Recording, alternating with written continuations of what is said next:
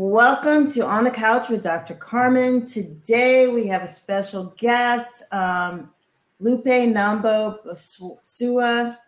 She's going to be talking with us about creating space to learn, heal, and overcome racial trauma. Lupe is a bilingual first-generation licensed marriage and family therapist. She founded Luna Counseling, which is a private practice in Northern California that aims to challenge dominant narratives in mental health by practicing therapy from a decolonized lens. I just love that. So thank you, Lupe, for being on the couch with us today. Tell the listeners a little bit more about your training and how you decided to become a licensed marriage and family therapist. Great question, and good morning to you, and thank you for inviting me to be in community with you, and I'm very much looking forward to this conversation.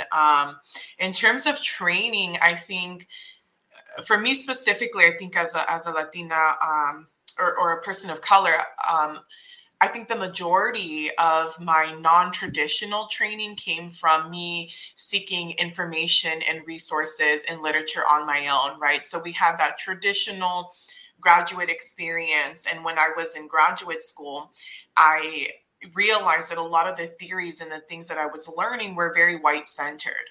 Right. And so that led to me having beliefs of, am I meant to be here? I don't fit in. I don't look like these models. I don't look like these families. How am I supposed to apply this with, a very complex Latin family, right? Or even in my community, back in the day, I served here in Sacramento, in South Sacramento, right? So I worked in community mental health, and my Black families, my Asian families, my Latin families, they all looked at me like I was crazy because these theories didn't fit them, right? And then, we heard things that were real. Therapy doesn't work. Therapy is for white people. So then I started realizing, okay, at some point, I'm like, if this isn't fitting me, how do I change it? Right? And so then that's when I started seeking, literature and seeing, the systemic issues and barriers within mental health where I was working. And I started to seek information. So I slowly started by following activists on social media, we know social media can be a great tool. It can also be a very stressful tool. Right. And so I started dabbling in things, and I started picking up more books. And then I started reconnecting with this, topic of decolonizing. Right. And the more I read, I'm like, it's to me, it's reconnecting back to my ancestral roots, right? My intuition to community healing, right? Within mental health, it's very individualistic, at least here in the US and the way it's centered. Yes. And so the more I started to read, I'm like, this sounds naturally like what we already do. Being in community, creating healing with each other. And so I started to tap in a lot more into that. And I started to see transformation within the folks that I had the privilege of serving. And we started to create, a type of therapy that felt more restorative, that felt obtainable, something that felt like, hey, I see myself in this. I think this could work within my family system. And that's kind of where that journey began. And I say began because it's still a journey that I'm very much on. Decolonizing, I think, for me is a every single day type of thing. And I always have to learn new things and work through my biases and my own internalized stuff, right? Because it's there. And so to me, it's just a continuous process of growth and connecting and being curious and willing to learn. Wow. You say in your bio that you're justice oriented. Can you tell us more about that? Yeah. So I always, tell folks, if we're coming to mental health and we're not talking about racism, systemic issues, homophobia, then we're not doing therapy, right? If we're not able to address the way that these systems are not created for people of color and the harm and trauma that it causes, we can't do therapy, right? Because the majority of folks that come in do experience racial trauma and microaggressions on the daily. So if you're coming to me with symptoms of anxiety and depression, and we're skipping the elephant in the room, that a lot of this might be induced by the society that you're connecting in, right? Your workplace. If we completely skip over that, we're never going to get to the root of, oh, you're having panic attacks at work because you're experiencing X, Y, and Z microaggressions, discrimination, right? And so I always tell folks that, therapy is political. There is no way that we can deal with human life and say that, oh, we can stay silent on things of social justice and violence that's happening to people of color. That's not therapy. No, it's not. It's not taking into account the whole person either. I have my background in social work, and that was part of what we were taught, the person as political. And it's very hard to separate that out from the whole human experience. Yes. And all the intersections. And then we're saying we don't see you. We don't see you in your entirety and your complexities and all the ways that, your life intersects with bigger things, right? And so, yeah, and it is problematic because a lot of folks still think that way. Oh, I'm just going to stay silent on these issues and still say I'm doing therapy. Yeah. So being able to, one, embrace the things that make us who we are, the basis that was stripped away from us, basically by colonization, and being able to highlight those things that really helped us to persist through the years. That is part of the justice-oriented therapy. That is part of reclaiming community. Yeah, and I think a lot of us have a lot of natural healing abilities, right? And so, and I think the frustrating thing when we buy into, colonization is that for some reason we are taught to believe that anything that's good is white. Right? Oh, I think there was this thing I was seeing on social media, and it talked about kind of parenting in different ways, and they were really giving a lot of credit to whiteness, white wellness, right? And so that led to bigger conversations of a lot of the times these are traditions, histories, remedies that are stolen, right, from people of color and repackaged in a way to be more palatable. Yes. And for those who, may not be of a minority culture or of our community, what might that look like? Can you elaborate a little bit on that? Where the things that were stolen, can you be more specific on what was repackaged? Yeah. So anything to, remedies, like, our ancestors or our grandmothers would make teas or different things for healing, right? And they had different techniques for parenting and raising children, right? And so then these things, are repackaged like, oh, this is a specific type of tea. And then it becomes popular. And then people are saying, wait a minute, but my ancestors, my grandma, my auntie, they've been making these things for us when we're having a cold or a stomach ache or a paste or a specific meal or a drink, or we were wearing cloth, little, I don't know what they're called, but like, those little backpacks where you put the baby and it looks like, it's in a little bed, so a lot of those things are things that already existed. Or, you talk about yoga and how yoga has been stolen and appropriated. So there's a lot of different things that sometimes we internalize and believe that, oh, these are white things.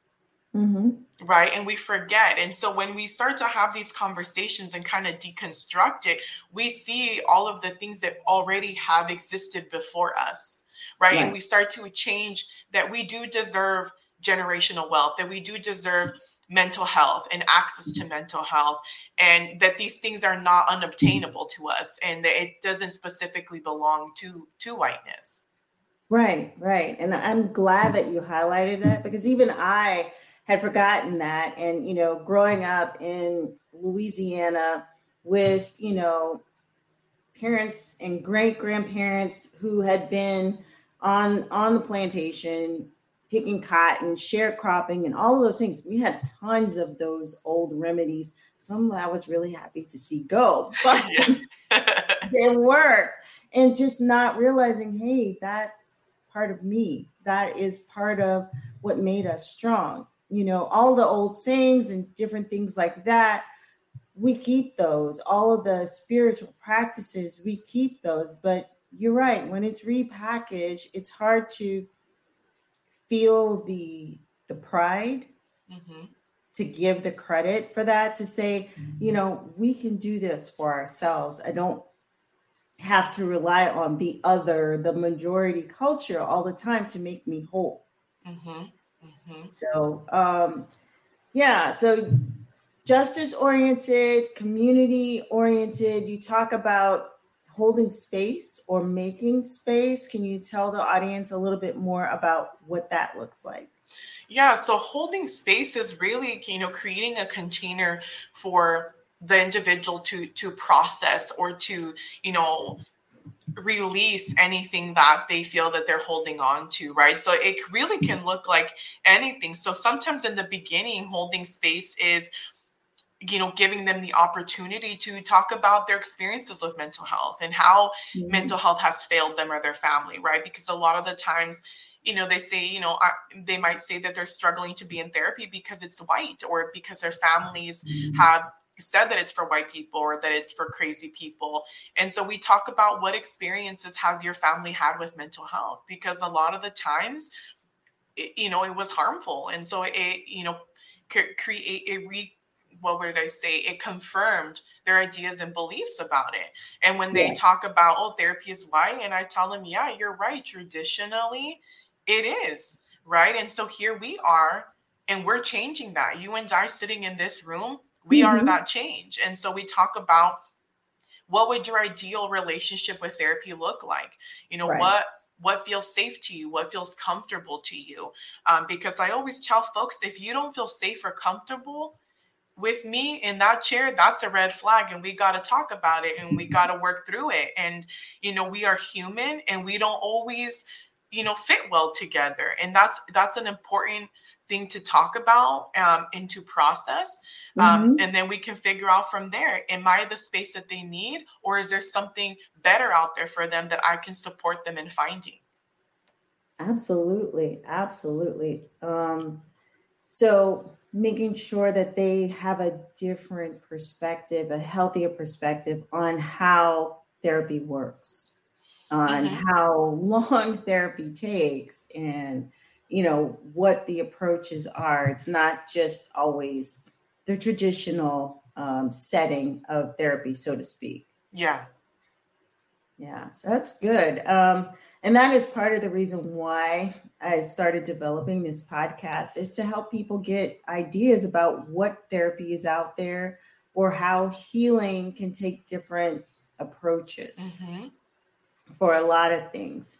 I was trying to get to something else that we were talking about previously, when you were saying that the toughest part is that you still represent the system that failed people. So helping people to reclaim a process that works to heal people. Yeah. And I think part of, mental health is still pretty problematic in a lot of ways. And still, to a lot of people, it's not as accessible. Right. And there's changes and things happening, but, it's still, there's still more work to be done. And so for me personally, I feel that I need to do more in terms of, lobbying or being more involved on the political forefront of bills and things that are being passed that impact our field. Because I think, a big part of mental health is still very much tied to the medical system, right? And having to have insurance and a diagnosis to justify and validate someone's experience and existence. And that in itself is really problematic. And I am in private practice, so I don't participate in that sense, but the fact that by default that I am a therapist, I'm still participating to a certain extent in this system, right? And so still trying to figure out, in community with other therapists, what does this look like and what changes can we make for this to be, a space that really truly serves the people that we're serving? Mm-hmm. Absolutely. And we're going to talk about advocating later, but because you brought out the political part, sometimes part of therapy is teaching people how to use their voice, how to make their voice count, for things like, affordable health care, and making sure that you understand what you're buying if you're buying on the Affordable Care website. Making sure that mental health is included, because they can be misleading and trying to sell you on a cheaper plan that doesn't have all of the benefits. Yeah. So sometimes that is part of it as well, not just in us advocating for our clients in whichever part of the system it might be, penal, workplace, school, but also teaching the client how to advocate for themselves. Yes. And then I think that's also just part of the work that, I naturally do. And I think it brings in kind of, I don't have the background in social work, but it brings in kind of that whole person care, right? If we, to a certain extent, if we're not able to provide resources or just some basics to make sure that they feel stable, then therapy is not effective, right? If basic needs are not met, if they're needing resources for housing or, X, Y, and Z, those things do need to be in place for therapy to be effective, because if not, they're just in survival and they're like, I need to know where I'm sleeping and where I'm eating. I don't care about therapy right now. Right. Yeah. I need to know that I have a roof over my head, or I'm going to have food on the table, and then we can get back to the other stuff. Yeah. And that's a big thing that I had to learn, I think, within this graduate, framework that was ingrained in me.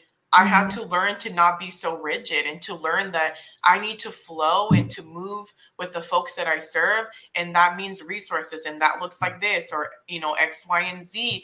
And that all of those things were okay, because real life isn't this little, cookie cutter textbook that I was told in graduate school. That just wasn't real. No, definitely not. Well, even with the majority culture, it doesn't go just like the textbook. So yeah, being able to be creative, being able to be flexible, to work with your clients where they are. Yes. Yeah. So what does healing mean to you personally? And what does it mean to the people that come into your office or do telehealth with you? Yeah. For me, healing is, I always tell folks, it's not linear. Right? It's up and down, and it can get messy, and it can be beautiful, and it can be terrifying, and it can be exhausting, and it can also be liberating. And so I think for me is, I hold on to liberation, because to me, healing is being able to, to heal within, to be able to work through, family systems, intergenerational stuff, and to be able to heal to a point where you can create a version of you that you feel is healthier, or a generation moving forward, that liberates our ancestors, our parents, the access that our families didn't have when we were growing up, and that we can start to be that change, and to learn to reconnect to community. So healing for me is also community, because a lot of the times, with our ancestors, they depended on community to thrive. Somebody had resources, somebody had, a homeopathic remedy that was like, hey, you're feeling ill. Somebody knew how to fix things, and so a lot of the times we very much isolate ourselves. And so healing is our whole, it's tapping into community, to ourselves, to knowing what we need and how to advocate for that. And also being able to learn, respectfully, boundaries, because I think culturally, at least in my family, my parents were like, I don't know what boundaries are, and they don't exist in this house. That's not, I don't know what you think. I don't know what that is, and so I think that's also really challenging for us to create that in a way that's respectful to our elders and to our family. And so healing is learning to work through all of those, all of those different intersections, and finding something that really truly feels, liberating to that person. And I think when folks come, to each person that I have the honor of working with, is it means something different to all of them. You know, some are seeking liberation and some are seeking a different form of it, or you know, some just want to be able to live in the now and be able to heal from the things that, you know, have haunted them in the past, or they were sitting with them, and they want to feel lighter and they want to release it. You know, and so I think to me, healing is whatever they need it to be. And also permission to change and to evolve, because healing might be something for them 1 month, and then 2 months later it evolves and changes, and normalizing that multiple things can exist and be true at the same time. There isn't just one or the other. We don't live in the black and white. We live in the colorful and in the grays. Mm-hmm. Absolutely. You say that you also work on racial trauma as well as trauma in general. Can you tell me what the difference is? Yeah, so racial trauma is very specific. It's very specific and very unique. And a lot of the times folks don't realize that they're experiencing, right? And so talking about intergenerational trauma, right? So if you're a person of color, what is it like, and especially if you're male, to walk out, you know, every day and be afraid for your life and not know what's going to happen to me? Am I going to be okay? And this constantly living in this survival and hypervigilance, you know, going to a store, driving outside, you know, all of those things have an impact on our nervous system and the way that folks function day to day, right? And in employment settings, and not receiving a job offer because of the way you look, the way you talk, right? Then being told your hair is unprofessional, your clothing is unprofessional, your makeup, your jewelry, all of these messages that you're receiving for however, you know, old you are, they start to deteriorate your mental health, and you start to believe these lies and to believe, and then that you don't deserve good things, and that you're not worthy of promotions, you know. And so a lot of those things kind of creates this just harmful loop of, you know, the mental health challenges. And some of those challenges that you experience in mental health are also out of your control. And sometimes that can be such a relief for people to hear, it's not me, or I'm not, you know, folks I think have this fear that they're broken or that they're damaged. And so we talk about that. Well, what does that mean to you? And what does broken look like to you? And have you considered X, Y, and Z? And sometimes they'll say, well, you know, you talk about, let's name him Jim, right? You bring up Jim, and Jim seems to make some pretty intense comments, you know, and then I call it out, like microaggressions about your hair and your clothing. And they're like, wait, what do you mean? And then we talk about it. And then you just see this, you know, all of these stages, anger, tears, relief, that they could breathe. And they're like, so I'm not going crazy. Something is happening.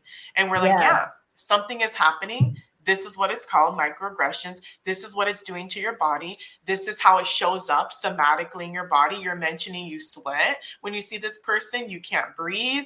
You're feeling, you know, overwhelmed. You feel like you're going to pass out. And then we name it. We name them and we give them language to validate their experiences. And I give them the limited language that I have within what trauma says it is. But then we work together on what does it mean to you? Right, to the person, because this textbook terms and things like that might not really be how they identify with it. And so we say, this is what I know that it says. What is, let's talk about what it's like for you and how that feels for you. And that is a beautiful moment, but at the same time a painful moment, because it's, why are we still going through this? Why is this still happening? Right. But it's beautiful also in that you invite them to use language that has meaning for them, for the issue, not just the language that comes from textbooks, which I'm familiar with too for traditional trauma, but not as much with how to utilize that to help people heal from racial trauma.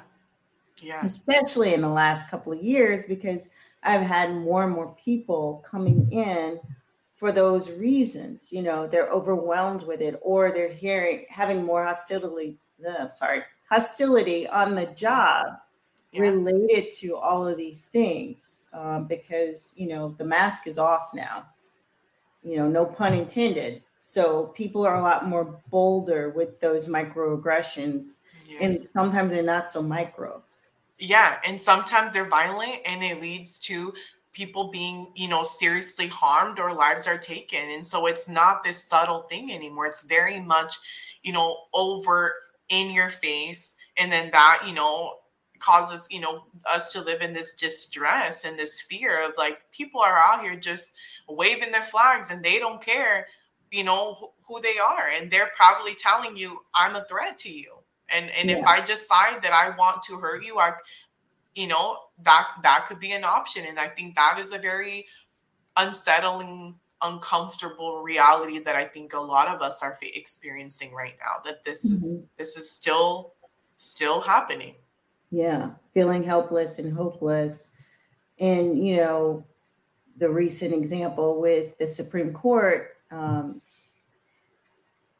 so well-rounded, so much, so many more credentials than most people that are currently sitting, and still get subjected to tons of microaggression and, almost feeling like you're experiencing that with her, so to have to deal with that and say, well, I'm educated and that's not enough.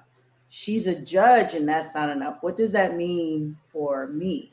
Those are the kinds of things that come into my office. I don't know if that's the kind of stuff that you've been seeing as well. Yeah, I think all the time. And we talk about those layers, and if they want to kind of dissect, what did I watch and what did that mean to me? And how did that make me feel? And really just giving them space to kind of process and find their words, and I kind of sit back a little bit and kind of let them kind of lead, right? Because I think that's another important thing when processing just anything to that degree is letting them lead. And I'm just there as a part of this path that they're on. And when it's appropriate for me, then, I can throw in, my 2 cents and things like that, but really centering them and, and really just kind of talking about, where do these experiences come from, and talking about those experiences and how these men were threatened. Right. And it was, and we talk about how exhausting it is, and we laugh and we joke and we say, what the heck was that? Right. And and sometimes some clients are, will say, look, let me show you some TikTok videos that are showing me how I'm feeling about this, because I don't know what mess I just witnessed. Like, what was that? And, and then we laugh, because also we got to find space for joy. I think joy for people of color is resistance. Because so many of the times folks, want to rob people of color, BIPOC folk, of joy. And so it's like, can we laugh and can we cry and can we be genuine and authentic within ourselves in the space that we're creating? And so we'll pull up a bunch of different videos and we're like, yes, that's, and then, right now, folks, are using all those Gen Z terms, like it's giving, the vibe is not there, the comment section didn't pass the vibe check, or they just say a bunch of things like that, but it creates joy. And not to say that, everything that we experience is, is going to be funny, because it's not. And sometimes that's what folks need. They're like, look, right now I just want to laugh because it was a straight mess. I don't know what was going on in these interviews and grilling her about random things and this anti-racist baby book. I'm like, yes, let's talk about it. Yeah, absolutely. It was giving a lot, but having some joy, having some pleasure to balance out slugging through the mess is absolutely important. I love how you said, joy for people of color is resistance. I don't think people think about it that way, because we're so used to just pushing all the time against the opposition. Yeah. But we're tired and we need to rest. We need moments to rest and to feel joy. And we talk about, what does it mean to rest? Because I think that for a lot of us, that is something we've never known. We saw our parents hustling 2-3 jobs to make ends meet, to buy into this dream, whatever they at the time believed that the American dream was, and then we grew up with this hustle culture and this mentality of go, climb a ladder. But then it's like, when do we know when we've made it, or do we just keep climbing forever, right? And so we talk about that. What does it mean to rest and to reclaim rest and to work through the guilt? Where does this guilt of resting come from? And let's talk about family dynamics. And did you ever see rest growing up? We talk about why. Why do you feel that our parents didn't get to have rest? Because rest isn't a luxury; it should be a right. And then sometimes they're like, Lupe, I don't want to come here anymore. We're going through, my mind is going everywhere. I'm mad. I'm angry. I'm feeling this. I'm feeling that. And we hold space for all of that as well, because it is heavy. They're like, I don't want to see all this. Close my eyes. I want to go back to not seeing and not knowing. And I don't want to talk about any of this. Yeah, I heard that too. It's like, I'm always so tired and so drained when we get finished. And I'm like, yeah, that's the ups and downs of it. Some days you're going to feel like the weight is off, and then other days it's going to be heavier depending on what we're dealing with. Yes. Yeah. And so I tell folks, what is your ritual, your cleanse that you do after therapy? The days that are heavy, right? And some folks tell me, why crying? I was like, crying is one of the easiest, quickest ways to cleanse, because you're cleansing your body within and you're releasing. And then I'm like, what happens when you're done crying? They're like, I feel good. Like, I feel light. I feel like I can breathe. And, and they're like, I feel like I can take on the day. And I was like, yeah, because you're cleansing, so simple things to do after sessions. Some folks want to, jot down some thoughts, or some folks are like, I'm just going to put on a really great playlist and I'm just going to listen to my music and just chill. And I was like, okay, that's good. But it's like, what does that look like after? And it's really to reinforce is, how are you taking care of yourself? Because as soon as you leave therapy, the work continues in whatever ways you want it to continue. Right. So do you talk about that in the beginning of therapy when you're just starting? Do you, bring it up periodically during therapy? Yeah. So it's woven in throughout. And so especially if they have heavier days, then we bring, as soon as they're expressing, or I'm seeing that it's starting to go heavy, we start to bring up some of those topics. Because I think it's always a scaling game, right? Because in the beginning, you don't want to throw too much, because then they're like, this is too much information. I'm overwhelmed. I'm not going to retain it. And now I'm scared. Yeah. So we kind of break it in and weave it in as you start to kind of see those little flags of like, okay, they're feeling more comfortable. They're feeling safe. They're wanting to go deeper. I think we've built some trust. And then we start getting into those conversations of like, hey, what is your after therapy plan? How do you care for yourself? They're like, what do you mean? And we talk about, therapy doesn't always feel good, and it's kind of, the nitty gritty. You kind of get your hands dirty and you go in, and some days, it wears on them. And so that's also, I think, helpful. And I think reassuring of like, oh, okay, so this is normal that I'm feeling tired and nervous about, our next session. Yeah, that is 100% normal. Yeah, I like that. I learned something new too that I'm probably going to start using myself. Yeah. I like that. I like that after therapy ritual. Yeah. So, keeping attention to the time, and how could they find somebody wonderful like you, in therapy? Are we just going to rely on your insurance company? What are we going to do? What do you normally do?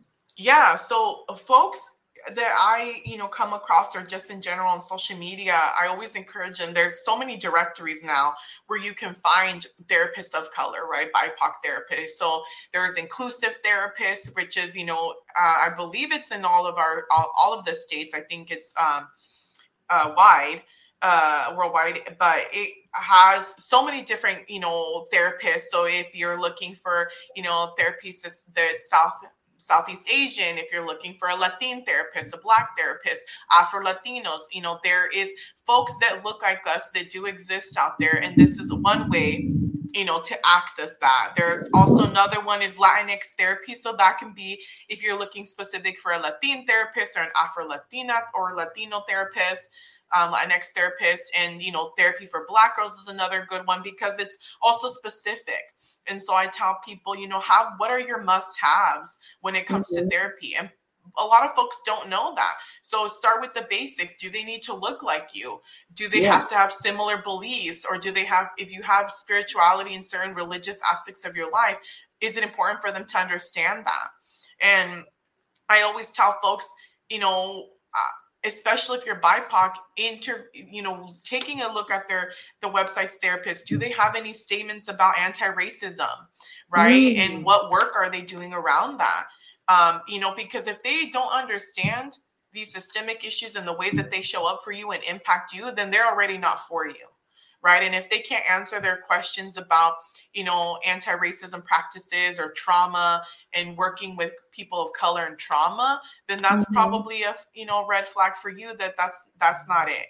And what are some things that you're looking for? Is it, depression? Is it anxiety? Is it trauma? And I always tell folks, make sure that these folks that you are looking at are trained in these things, because there's a difference between just taking a class and actually being trained in trauma, right? And so you want to know, what is their education or their, credentials or their certifications around trauma. If you have a specific thing that you want to work on, interview them. Right. What are their qualifications? And most of us, we shouldn't be offended by getting asked those questions, because it's part of your informed, right, for you to be informed so that you can make the right decision for you. Exactly. And again, to highlight that, you have the right to interview your therapist, whether it's, licensed clinical social work, licensed mental health, doctorate level. You have the right to interview them, to find the right fit for you, to ask all of these questions to see if they can best serve the issues that you're bringing to the table, to best serve, who you think you can identify with, build a rapport with, feel comfortable with is another way for saying to build a rapport. You have the right to do that. Even if it's a primary care physician or a psychiatrist who's giving you medicine for your mental health issues, you have the right to interview them to find the best fit. If they're not going to be, my criteria is usually somebody who's going to educate me, who's going to go at a pace that I'm, more comfortable with, as well as the knowledge base, the experience base. You have the right to find those things out. Yes. And it's also budget, making sure that I always tell folks for out of pocket, meaning you're going to pay, out of pocket, you're not utilizing insurance. What is your weekly or biweekly budget, and how much can you afford to pay a month out of pocket? Because, sometimes with, folks choose private practice, private pay, because it's not rigid with the way that the medical system is, right? So you're not forced to diagnose, you're not forced to offer this many sessions, X, Y, and Z. So out of pocket, for some folks, yes, they have to pay out of pocket, but some folks choose that because they have a lot of freedom and flexibility, and it's more of a healing environment because you and that therapist get to build what it looks like versus having these systems tell you this is what it has to look like, this is how many sessions, and this is the diagnosis that you have to give. Right. And that's a whole nother thing. So we won't get too much into that. But, pay attention to that. What's your budget, days and times that work for you, and interview them. Always interview them. And if you do 1 or 2 sessions and it's not it, then pull out and keep on that search and just be mindful of how much do I want to share with these therapists in the beginning, because they might not be my therapist. So that way you're not traumatizing yourself and sharing your experiences over and over again and feeling like, all right, I'm done with this. Right. And also for those of you who are full-time employees, I would also say, ask your job, do they have an employee assistance program, otherwise known as an EAP? You may get 5 to 10 sessions free. You will be responsible based on your insurance or based on the fee for service with those therapists to continue your therapy, because most of the time 5 to 10 sessions is not enough to really start making a difference, but it will help you get started on where you're going to go. I left one other link on here out. It is Therapy for Black Men. That is also another resource, again, for those who are looking for male therapists. So you can find some people on that directory. Let's see. And well, I know I am on Therapy for Black Girls and Florida Today, but we were talking about specific links for people of color and BIPOC. And you're on Latinx Therapy. Any others of these? Yeah, on Inclusive Therapists as well. Okay. And also to give information about how you can connect with Lupe, here are all of her socials. And you can connect with her there. And she's also on TikTok. Yeah. Doing a better job than I am about educating. I'm still working on that, but educating people about mental health issues and, just being a whole and healthy person, what traditional therapy would say well-adjusted, but tips and tricks for that, and also her website and also Instagram.